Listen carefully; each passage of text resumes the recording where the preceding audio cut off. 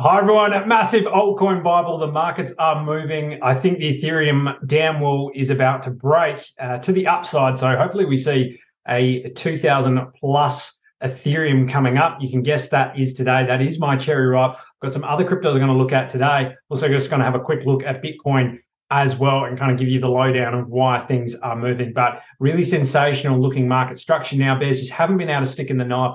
Go to the charts and have a look. But they haven't been able to push things downward. And if the bears are exhausted, even when we have negative news, eventually this is what happens. This is what happens out of bear markets. So if we just see down here, we've been, trapped in this area down below 20,000 for quite some time. We've had the blitz out of it at the beginning of the year, come up 20,000, gotten above it, and now we're starting to ride and look really, really good for a move up above 30,000. We're going to run into 30,000.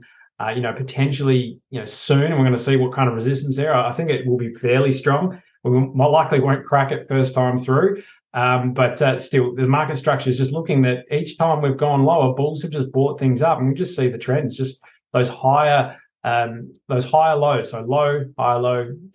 Things are just moving up in the trend, and it looks like it wants higher. There's just the sellers just aren't there to push this down, and well, that may not be entirely true. We're in a very interesting part of the market where we've got low liquidity. The order books on exchanges are very thin. Bitcoin's just leaving exchanges. There's not a lot of circulating supply.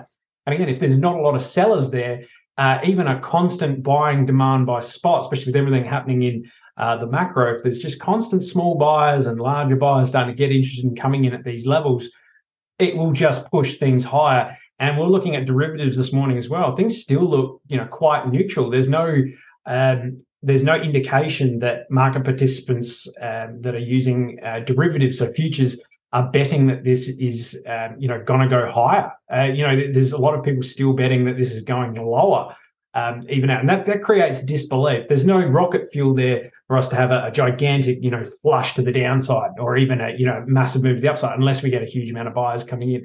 That's a little bit more advanced, but it's just some high-level stuff that I'm looking at the moment. Now, some key points. We had some less favorable economic data coming out of the US in terms of the labor markets, also manufacturing. So this puts the recession firmly back on agenda.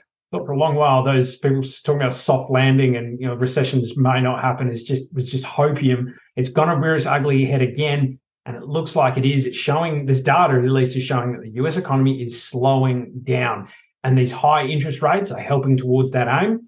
And eventually this causes the Fed to pause and pivot. I think we're there already because they did break the banks last month. So we're going to see where things end up this time. We've got the inflation data on the 12th of April.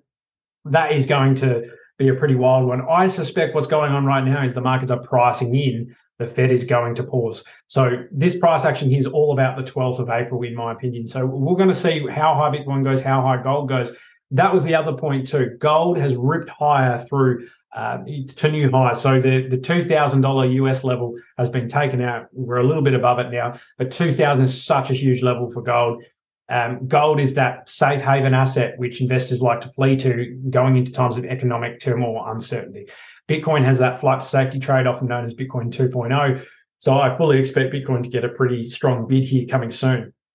Keep that in mind. Just quickly on Bitcoin, also a fairly nice looking divergence there. So we've got the RSI actually getting a little bit deeper while price is just rising. So sellers are getting absorbed by buyers, and it's just starting to rip. Stock RSI, it looks to have completely cooled off. MACD looks to want to cross over again. So a lot of things putting this in favor of the bulls for at least a go at 30,000, just above. Why am I telling you about Bitcoin? Well, it's the lowest risk, safest asset in this space, and it drives everything. Bitcoin's moving higher, liquidity's coming in, and then it will go down to lower caps.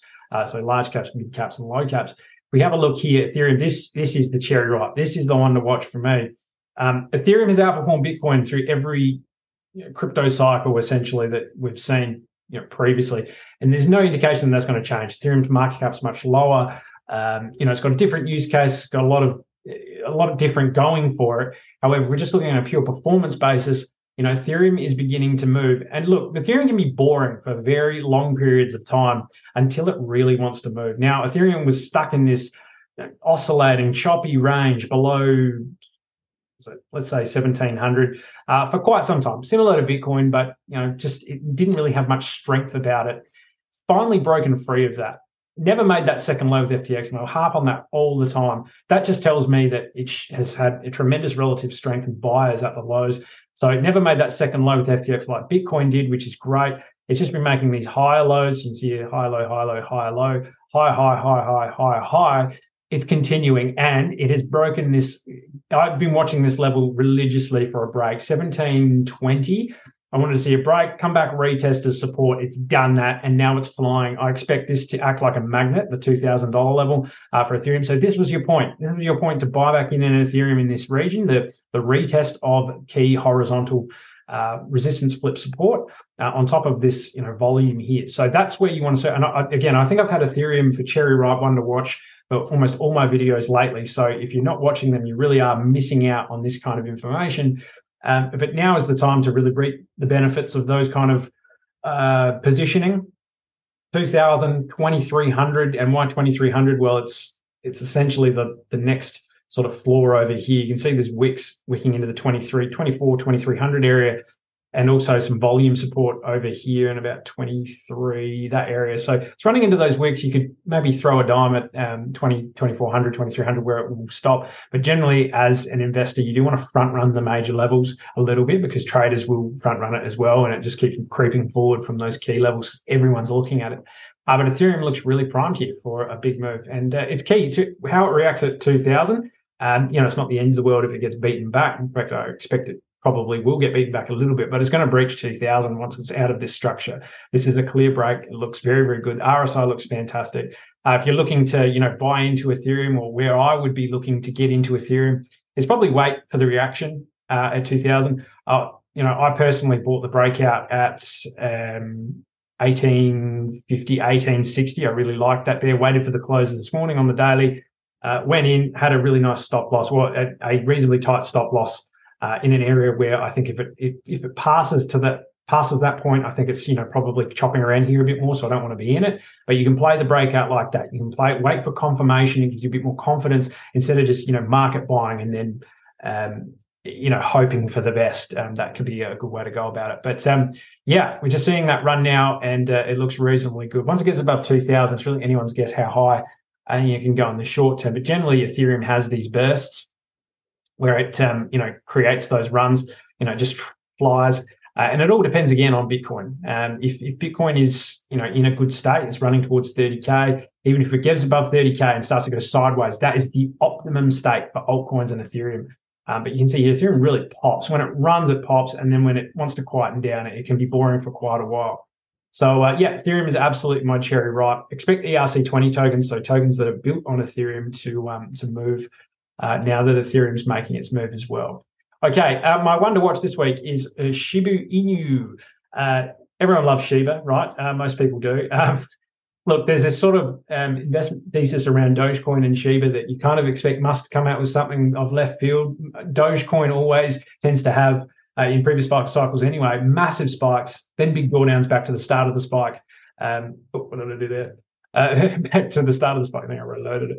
And just it repeats cycle after cycle. Now, Shiba Inu is kind of like a proxy onto Dogecoin. If Dogecoin starts moving, Shiba generally does, then the other dog coins do. Dog coins are almost in their own unique little meme bubble, so they tend to move at the same time. If we're looking at Shiba, it's creating a really nice structure here. It's created that high over here, had a bit of a pullback back to the 0.618. Nice retracements here.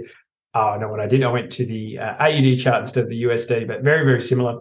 It's come back down, retested that 0.786 almost to the nose, but around here it's just chopping about, got back above the 0.618, so that's Fibonacci level, reclaimed some key moving averages here, including the 100, and now it's just under the 50. You breach that 50, I think she's off, and she's going to blitz through some of these levels quite quickly. Dogecoin's up, I think, 30%.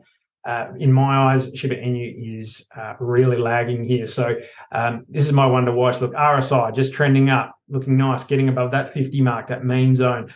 Stock RSI looking pretty powerful up here. It doesn't have too much more room to go, but I expect a bit of a pop in the short term. So look, rising tide lifts all ships. Bitcoin and Ethereum are running, then Shiba will as well, but still one to watch. Look, it was very, very difficult to actually come to a lot of these crypto truths just to three today. And SHIBA amongst many a basket of others just look really interesting and enticing for an investor or trader at these points. The hardest thing actually this week was, and normally it's the flip side, was actually finding a crypto that looks not okay. And even this one, I still don't think it looks terrible. But this is Arbitrum. This is the new token. And if you've seen these episodes, I like to sort of pair it up with a narrative or a fundamental issue as well, if I can. Arbitrum is an airdrop token. The central authority behind Arbitrum essentially rug pulled the community to an extent, gave them a vote, wanting to spend some of the tokens or the allocation in the treasury. They went ahead and spent it anyway, and the vote went against them. So they had to come out and go, sorry, guys, this vote was kind of meaningless. We already went ahead and did something that we're asking your opinion on. So that had this big drop from up here, 1.44, all the way back down. They've made some changes. They've come out and just spoken to the community and whatnot. Regardless, this was a really nice pump from that low, almost like an exhaustion point where the sellers just got out. It's had a 15% run here. There's still a bit of a cloud hanging over Arbitrum, so there's that. There's also this here that we've got Arbitrum running back into a really key, and there's not much price action here. It only goes back literally 23rd of March. So there's only a few weeks of price data. But here, this is a massive zone of volume. So this is an area where Arbitrum needs to crack above to go higher, but it's also going to act as resistance here. So this is starting to form and I'm just looking at this here, almost like a left shoulder there, a head there, and starting to form a right shoulder there, which is actually a bearish pattern, and it could drop lower. So just be careful here that it's running into resistance after a headwind, maybe that relief bounce, could be a dead cat bounce from the low.